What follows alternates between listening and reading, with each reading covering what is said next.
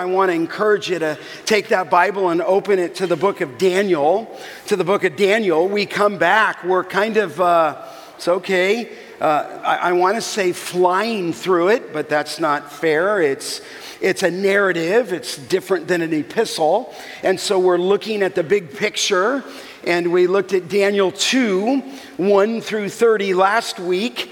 And then we're going to look at 2, 31 through 45 today. And of course, the Lord's table is set for us so that we could remember Christ's death on our behalf. Maybe as you're turning to Daniel 2, let me bow us in a word of prayer.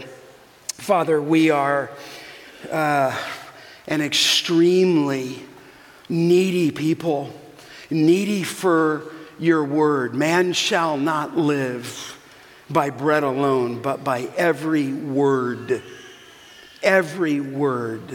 that proceeds from the mouth of God. And Father, here you've designed worship. We don't just do this, Lord, we know that, but they gathered together on the first day of the week, and one of the things they gave themselves to is to the apostles' teaching, and certainly the apostles and the prophets. And so we're in Daniel, and we need a glimpse of you today. May Jesus Christ be clearly seen. May you wrestle each and every heart. May you grant clarity to such a big portion of Scripture. And we're going to trust you to do a work that would be different because we've gathered together, because we know the promise that your word does not go out without returning its purpose that it was set forth to. So, Father, do that, we pray, in Christ's name. Amen. In the United States, they say that 125 million people believe in astrology, the study of the stars and the reading of human affairs. Of course, we would think much of that is demonic in nature, but 125 million people believe in it. 70 million people in the U.S., it's quite shocking, read their horoscopes every single day. 12 million in the U.S. say that every day they change their behavior based upon their horoscope. And it's kind of shocking. In fact, according to one poll, 10% of those people who follow their horoscope say they are Christians and that they believe in astrology. I mean, I don't think that shocks us anymore with where some of the polls are. Certainly within some forms of Christianity in recent years, there was a man by the name of Edgar Wisnant. He published a book that became a bestseller, and the title of the book was 88 Reasons Why the Rapture Will Be in 1988. And we're here today. He was obviously wrong. And he boldly told readers that he had unlocked the mystery of prophetic timetable, and the rapture would occur sometime between September 11th and the 13th in 1988. And obviously he was wrong. Undaunted, though, as that deadline passed, Edgar Wisnant changed the date of his prediction and wrote a new book.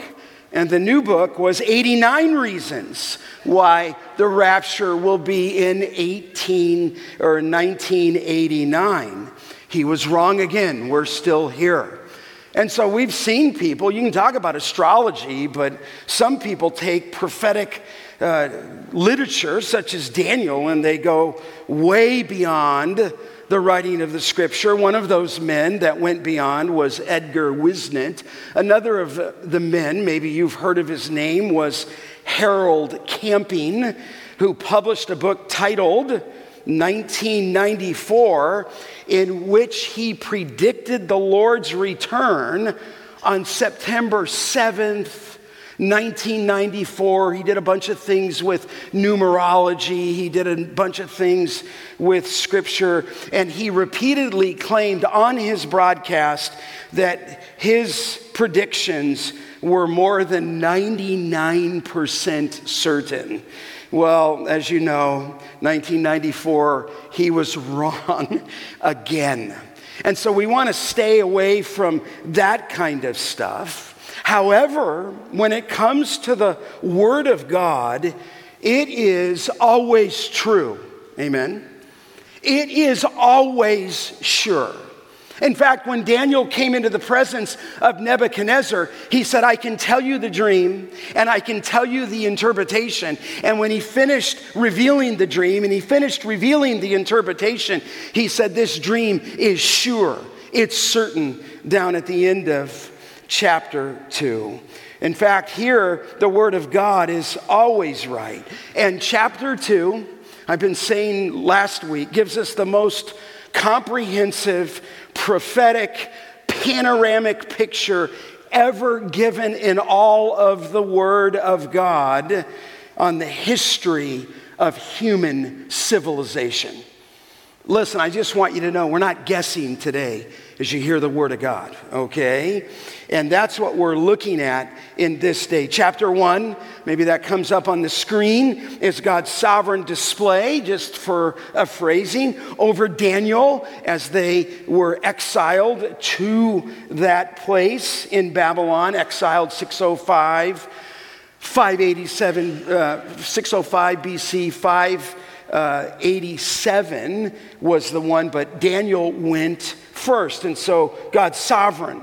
Chapter 2 is his sovereign display or dominion over the nations, and it runs the whole chapter.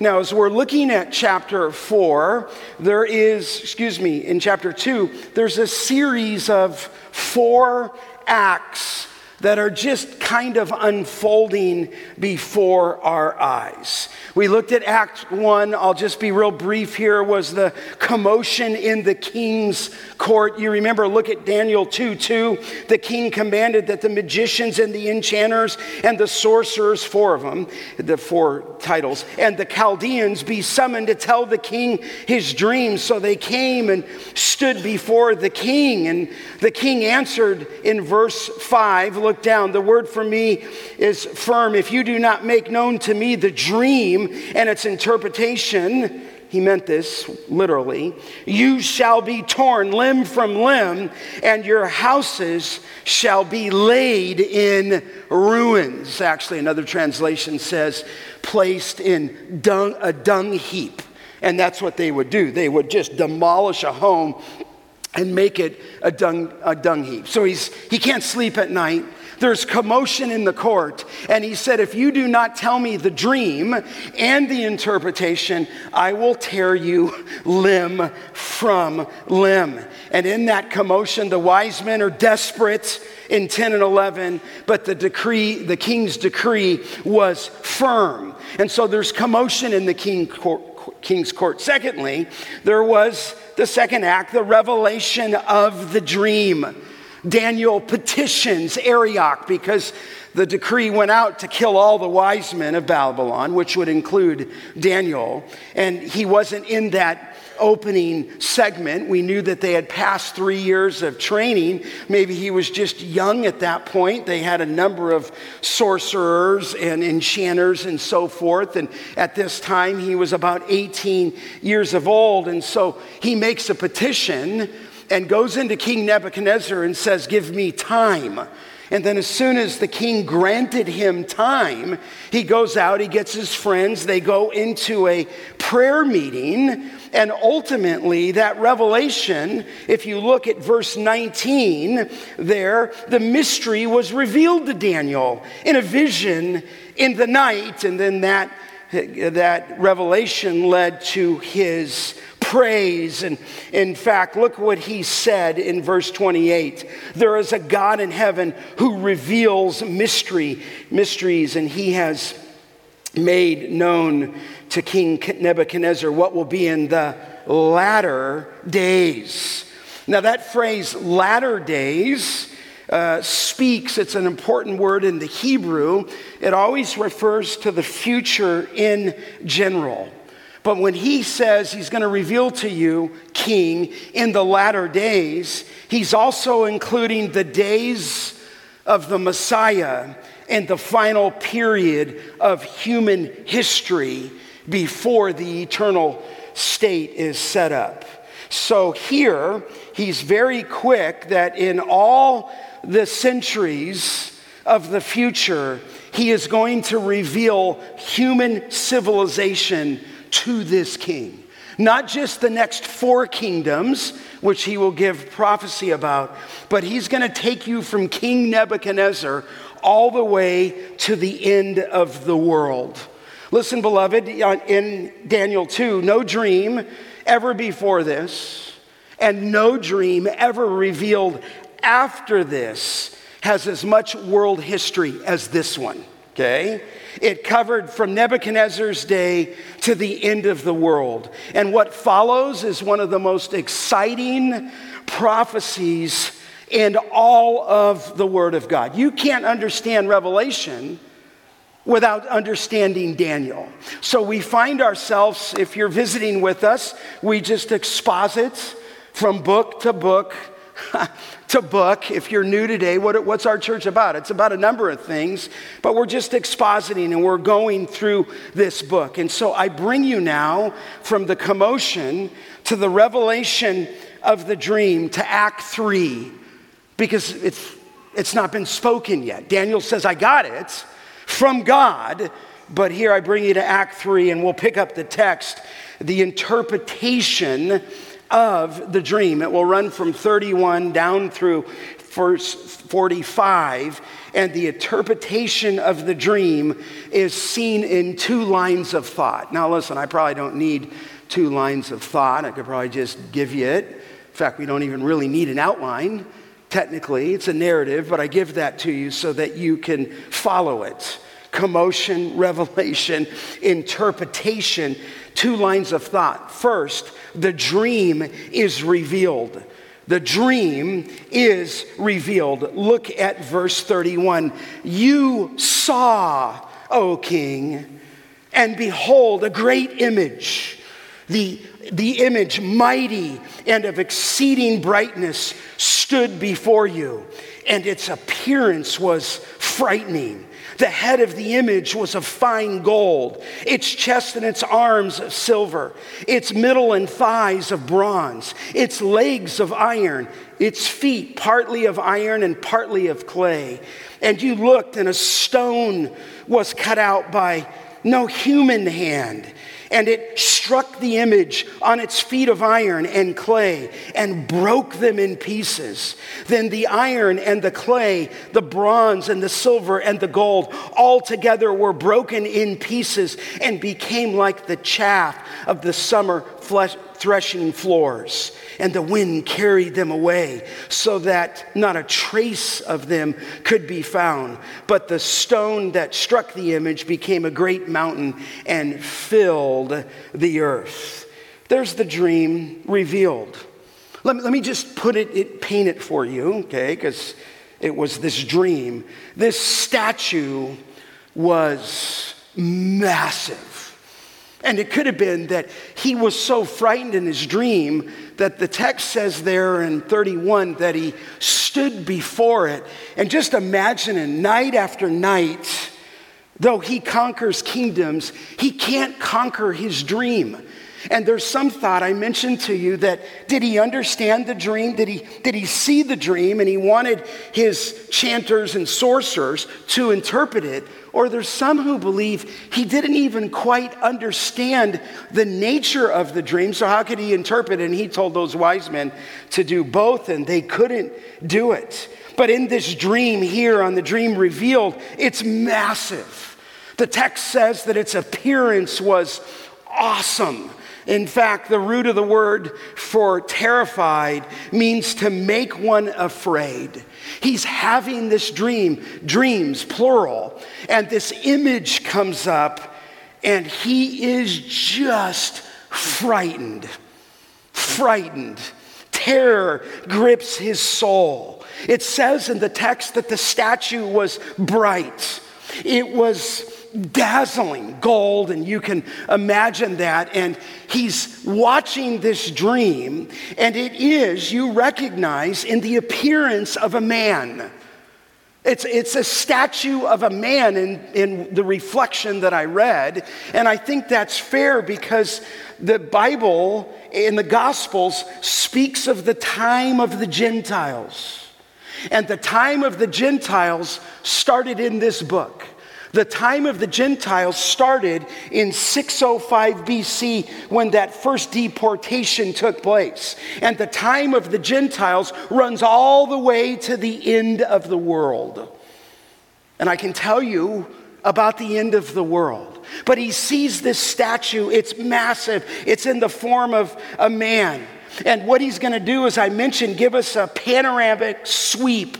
The entire history of human civilization is spread before us in this dream from the days of Nebuchadnezzar to the end of time. Now, as I read, and you can read on your own, its head of stone was gold, okay? Its breast and its arms were of silver. It's not hard, okay? Don't want to make this too much of a mystery. Its belly and its thighs were of bronze. Then 2 legs descend down it, and at the bottom there's his feet of iron, and they are mixed with clay. So this statue, though inspiring, was not permanent. Because Nebuchadnezzar, in the midst of this dream, sees a stone cut out, and it's cut out without hands. In other words, the stone has a divine character. And all of a sudden, this stone comes out, and it crushed the statue.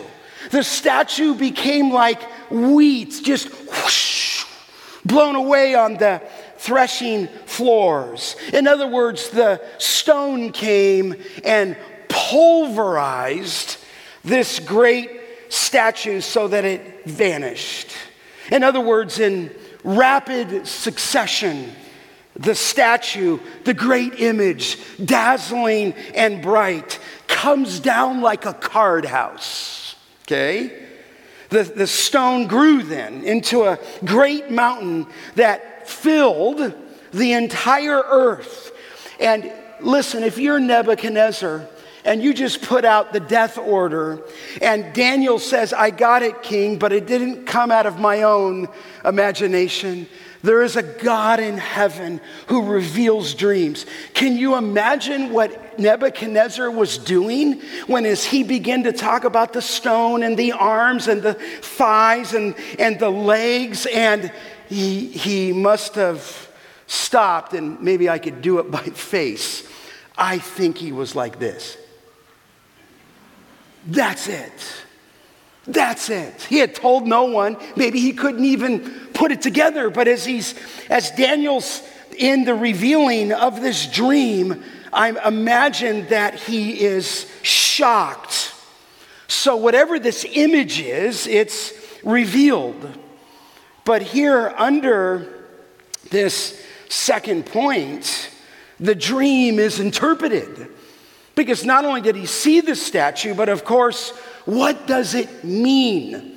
How do we interpret that dream that he saw, which is funny that he gave a pagan king the greatest revelation to the end of the world in all of the scripture, but it's the time of the Gentiles. Nebuchadnezzar was ruling the known world. You say, well, what did the interpretation reveal? Look down, follow with me. This was the dream, what he just said. Now we will tell the king its interpretation. You, O king, the King of Kings, to whom, isn't it interesting? No respecter of persons, to whom the God of heaven has given the kingdom, the power, and the might, and the glory. I don't know if, Daniel's a prophet. He's repeating the words of God here. He just wants the king to know you may be in control of the known world, but you're only in control of the known world because Almighty God, the God of heaven, has put you in that place. Same thing is stated in 1:2. Look at verse 38. And into whose hand he has given whomever they dwell, the children of men, the beasts of the field, and the birds of the heavens, making you rule over them, and you are the head of gold. Interpreting. Another kingdom, verse 39, inferior to you shall arise after you, and yet a third kingdom of bronze, which shall rule over the earth. And there shall be a fourth kingdom, verse 40, strong as iron, because iron breaks to pieces and shatters all things, and like iron that crushes, it will break and crush all these. Here's the interpretation. The word kingdom appears 10 times in verses 37 through 44. And so he's talking about kingdoms. And what he outlines here is 4 kingdoms that come in rapid succession to one another. And the theme is going to stay the same in Daniel. God is sovereign, we've been saying that, over all kingdoms, all nations, all rulers, all of mankind, and God's kingdom will outlast every other kingdom and will smash and pulverize and blow it away. That's where he's going. You say, okay, then what are the 4 kingdoms and the dream's interpretation? Let me give those to you from the Word of God, okay? What are those kingdoms? And I'm going to fly high here because I'm going to come back to it when Daniel the writer comes back to it in chapter 7 and 8. So I'm going to mention them, and I told you at the beginning, he overlays this prophecy with fuller prophecy in 7 and 8. So I won't say everything here, but there's 4 kingdoms that come in succession. You say, well, how did he know that? Prophecy. He wrote, I told you, in the 6th century. And he's going to tell you exactly what's going to happen in the 4th century, in the 2nd century, in the 1st century, and down the end of Daniel, all the way to the end of the world. So let's walk. What is the interpretation? There's 4 kingdoms. First, the first kingdom is Babylonia, okay? Or Babylon, or the Babylonian Empire.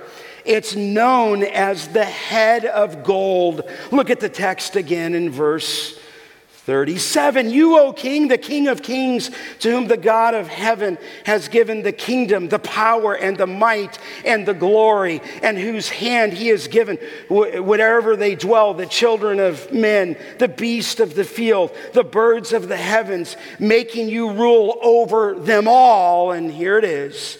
You, going to be clear, are the head of gold. In other words, this statue, there's a head of gold. It's you, Nebuchadnezzar. It's you. You are the head of gold. It's interesting that probably in all these metals that are cited, gold, of course, is precious, and gold symbolized Babylon. The historian Herodotus visited Babylon after even the fall of Babylon, and he reported that he had never seen so much gold as what he saw in Babylon. He described the temple idols, the vessels, etc. He said, did Herodotus, that it was more than 22 tons of gold. Just gold everywhere.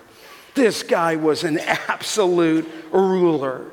In fact, if you want later today, before your nap, in Isaiah 14:4, Babylon was called the golden city, okay? It becomes obvious in verse 37 that Nebuchadnezzar was given the kingdom, given the power, given the strength, given the glory by God himself. In fact, Daniel said in his prayer in chapter 2 in 21 that he removes kings and establishes kings. Nebuchadnezzar ruled over man as well as beast, as well as birds of the sky. Ezekiel, it's interesting, referred to Nebuchadnezzar in Ezekiel 26:7 as the King of Kings. Now we know the Lord is the ultimate King of Kings, but in terms of humanity, Nebuchadnezzar was the King of Kings. And beloved, Babylon ruled for about 80 years. And you say, well, what happened? Well, don't miss. I'll tell you in the coming weeks exactly what happened.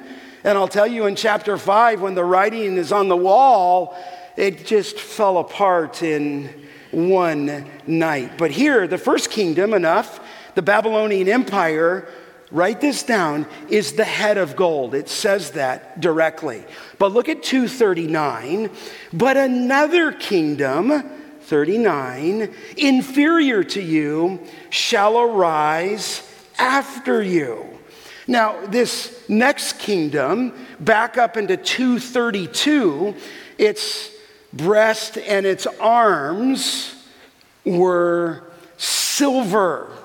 This is the Medo-Persian Empire, which began when Cyrus devastated Babylon in 539.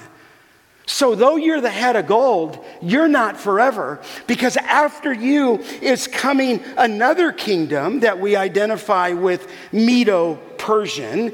It supplants Babylon as the next coming ruling nation. Its breast and its arms, I mentioned, were silver, and we think there's a twofold division there. It's made up of both the chest, the breast, and the arms, okay? Why?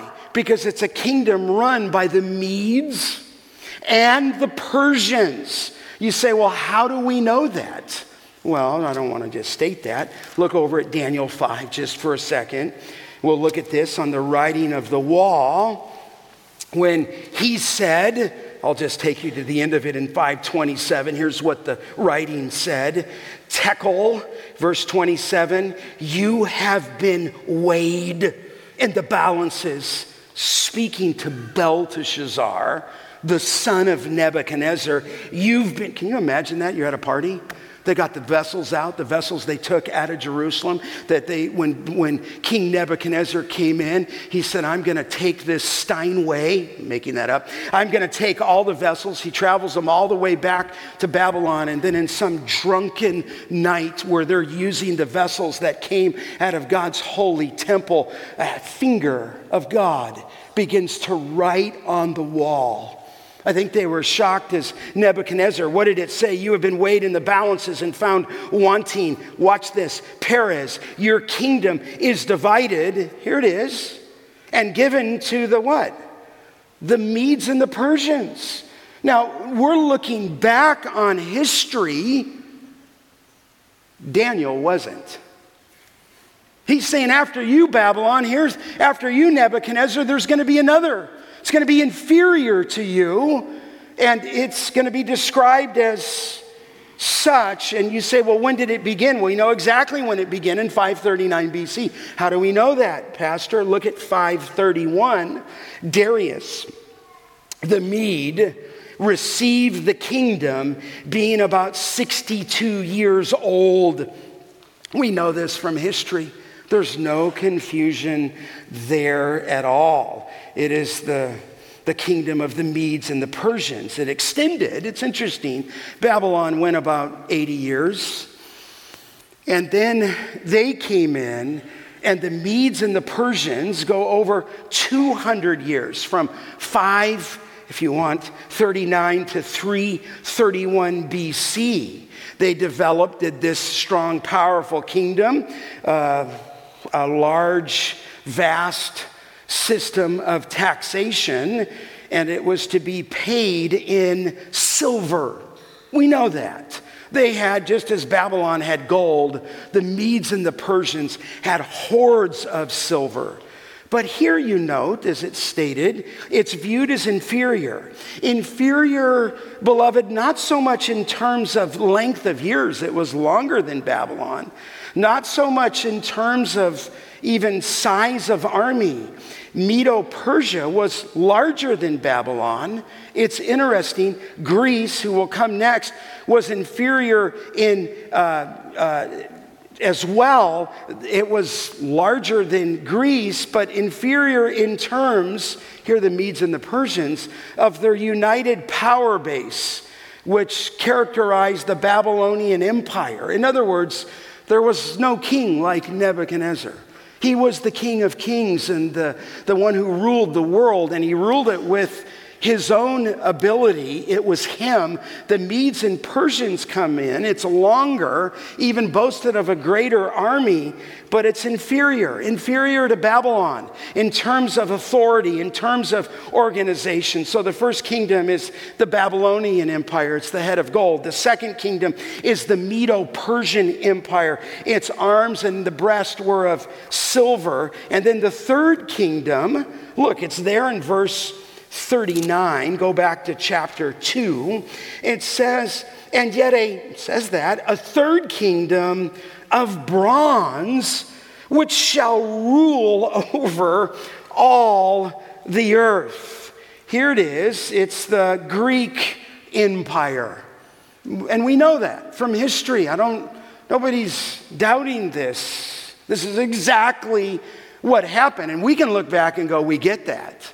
But I want you to know, Daniel's interpreting it hundreds of years before it ever happened. So there's a third kingdom. How do you know this third kingdom is Greece? Well, we're always going to let the Bible do the talking for us. Go over to Daniel chapter 8, and we'll come to this at a later time. But in Daniel chapter 8, you'll notice here a little bit, it's another vision, another dream. And here, we'll look at that later, but in 8:20, as for the ram you saw with two horns, these are the kings, there it is, of Media and Persia. That's the second kingdom. And the goat, next in 8:21, is the king of what? Greece. And it's exactly what happened. From gold to silver to now the middle and the thighs were where it says of bronze, if you will. Bronze represented the Greeks because maybe even in a historical analysis, the soldiers' helmets and their shields were made of bronze. And what's interesting of Greece, that's my background, I'm Greek. At this point, they conquered not only the Medo-Persian kingdom, but the Bible says what we just read, they ruled over all of the earth. Say from when? Roughly 331 BC down to 63. The Bible says they ruled over all the earth. Who was their leader? Do you remember in history? It was a man, it was a Greek by the name of Alexander, what? The Great. He ruled over the whole known world. And it's been said in biographies and historical writing that after he conquered the known world, he wept because there was nobody else to conquer. Say, how old is he? He's in his 20s. Can you imagine? Oh, Alexander, what's wrong? There's just nobody else to kill. There's just nobody else to kill. He wept. He's in his late 20s, and I think I've shared with you, he died in a drunken stupor at 33. But here Daniel's rolling it out. You're the head of gold. Then after you is going to come a people and an empire of silver, the Medes and the Persians. But then there's going to be a third. And the third, and this is all history for us, was Greece. And he wept because there's no one else to rule over. He ruled, did Alexander the Great, from Europe to Egypt, all the way to India, okay? And it lasted about 185 years. And you say, well, what's significant about this? I'm telling you, he wrote this book in the 6th century. He's looking down the corridor of time. How would he have known? He wouldn't have known unless God interpreted and revealed the dream to him. But he's telling you about Alexander the Great 200 years before he's on the scene. This is a phenomenal prophecy. And maybe I could just interject here. If he's right here, he's not going to get the end wrong, right? He's going to tell us what's going to happen. And so here he's prophesying, but that's not, there's another one. Look. At 240, it says there that and there shall be, just rolling it out, a fourth kingdom, strong as iron, because iron breaks to pieces and shatters all things. And the iron, and like iron that crushes, it shall break and crush. Interesting. All these. There's a fourth kingdom. And the fourth kingdom, we know, and universally accepted, was the Roman Empire. They are the one that Daniel spoke of in 233 that had legs of iron, but its feet were partly of iron and partly of clay. Here, this fourth kingdom is the Roman Empire. Rome had legs of iron. It was at that point, the strongest metal of the day. So strong was it in verse 40 that it will crush all things. It will shatter all things. What's interesting, and you can read this on your own, because I'm just trying to help you read the Bible, is that this fourth kingdom becomes the focus of the dream's interpretation. I say that because there's more info on this fourth kingdom than the 3 previous kingdoms that are combined. 5 times it uses in the text words like breaks, 2 times, shatters, breaks in pieces, crush, to declare the awesome power of the Roman movement. The Roman armies, again, I think you know this, were fitted in iron, and they were known as the Iron Legion of Rome. Interesting. They were powerful. They were invincible for years. In fact, I can't go into all of it with you. You could read that in a history book, in the history of Rome, but in a series of 3 wars, the Romans gained control over central Italy.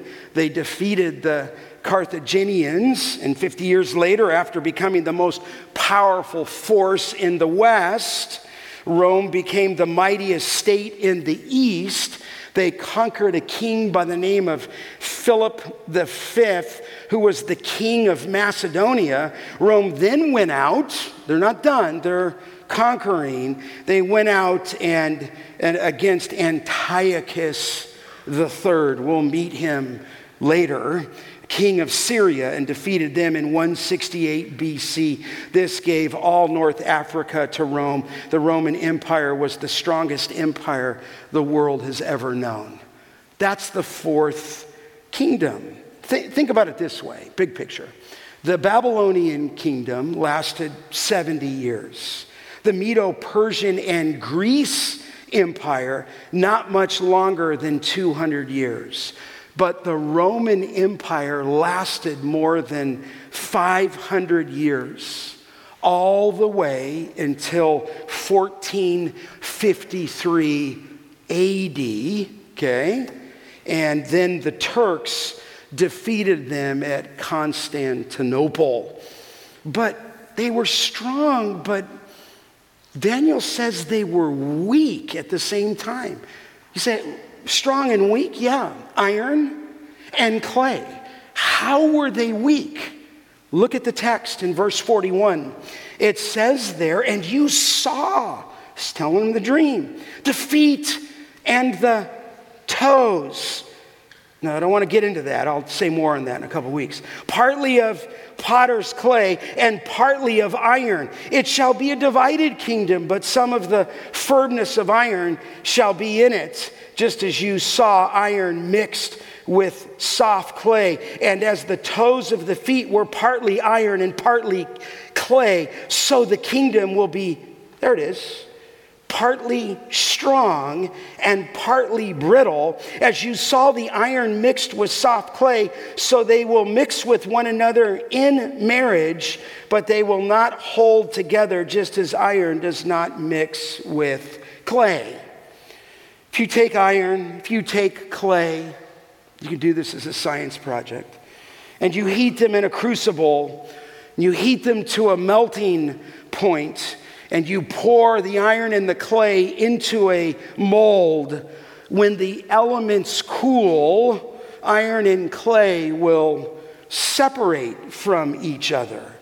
In other words, you're going to be strong, but you will be deteriorating, okay? In other words, Rome is a divided kingdom. It's both strong and it's also brittle at the same time.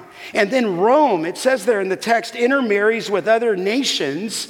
And I think he means to say they're losing their solidarity. The more diverse they become, the more complex they become. And it leads, if you will, to their weakness and their destruction. Now, there's more to say there, but let me give you the so what. So what does this mean today, okay? Number one, maybe just a few key words. It's obvious as I exposited. Deterioration. Deterioration. These human kingdoms that think they're so great and so powerful, at least looking back, are fragile. They're brittle. The government, even today, is on shifting ground, is it not? And I think Daniel's showing us these kingdoms, these four that come in time, but it brings about a picture that they come and go. One is raised up, another is put down, and most of these kingdoms are built, though maybe strength at a certain point, are built on a foundation of clay. They're fragile at best. I mean, you can just see it. You can go back and read it.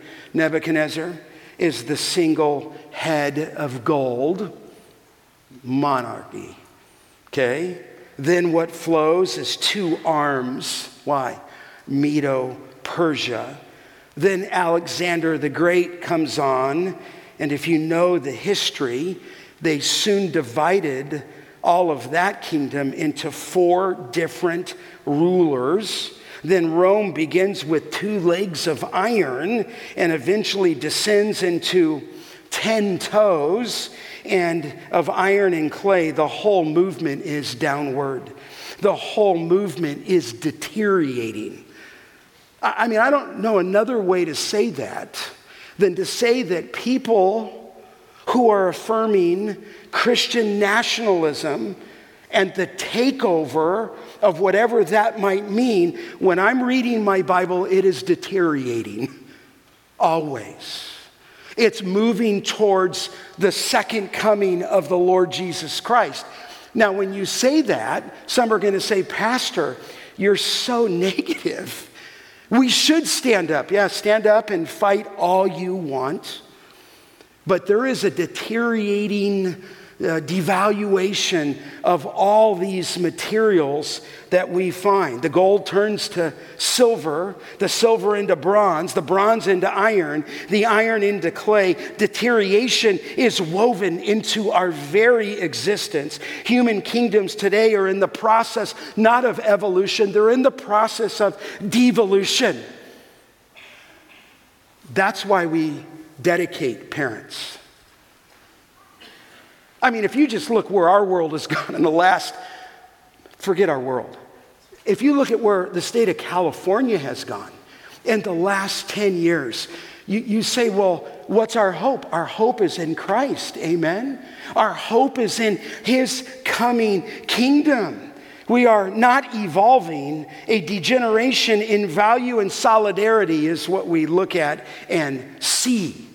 Listen, when Target starts promoting that filth that they are, I heard they lost $9 billion in 2 days. So far from getting better and taking over, you are looking at the fallout of a civilization upon which I was with John MacArthur a couple of weeks ago. He said, there's no turning back. I was typical of John. Like, what's he going to say? Coming out of his sickness. Well, you're looking at the death of a civilization. I'm like, okay, It is. I mean, look what is going on. What starts in grandeur ends in weakness. What appears dazzling deteriorates. What begins in fear ends with feet of clay. Human government empires is so fragile and brittle. That's number one, deterioration. Let me finish here and say the interpretation of the dream is a miracle. He wrote in the 6th century, and God predicts in accurate detail the future kingdoms that would arise to dominate the world history in the 6th century BC, in the 4th century, in the 1st century, and all 4 kingdoms were fulfilled prophecy. You say, well, okay, Scott. This is why some people want to date the book in the 2nd century, because they just don't believe that Daniel could have seen this. So they date it the 2nd century, so instead of recording prophecy, he's merely reciting what happened. But as I did on message 1, 6th century is the date for this book. You say, okay, Scott, he interpreted history. Let me just remind you, he's 18. And when Nebuchadnezzar had this dream, Persia was merely a Babylonian vassal state. Shocking. The Greeks were a group of warring tribes. That's it. They're not some empire. And Rome was a little village on the Tiber River. Listen, here's Daniel saying, no matter how it appears, God reigns. He controls the kingdoms of this world. So, well, what will happen in the future? One last thing. Look at verse 44. I prayed, Lord, help me exalt Christ. In the days of those kings, we'll have to talk about what that means. The God of heaven will set up a kingdom which shall never be destroyed, nor shall the kingdoms be left to another people. There's no next. He shall break in pieces all those kingdoms and bring them to an end, and it shall stand forever. God rules today in our hearts, but there is a millennial kingdom where he will reign for 1,000 years. You say, well, tell me more about that kingdom. I'll see you in 2 weeks, okay? And then we'll look at it.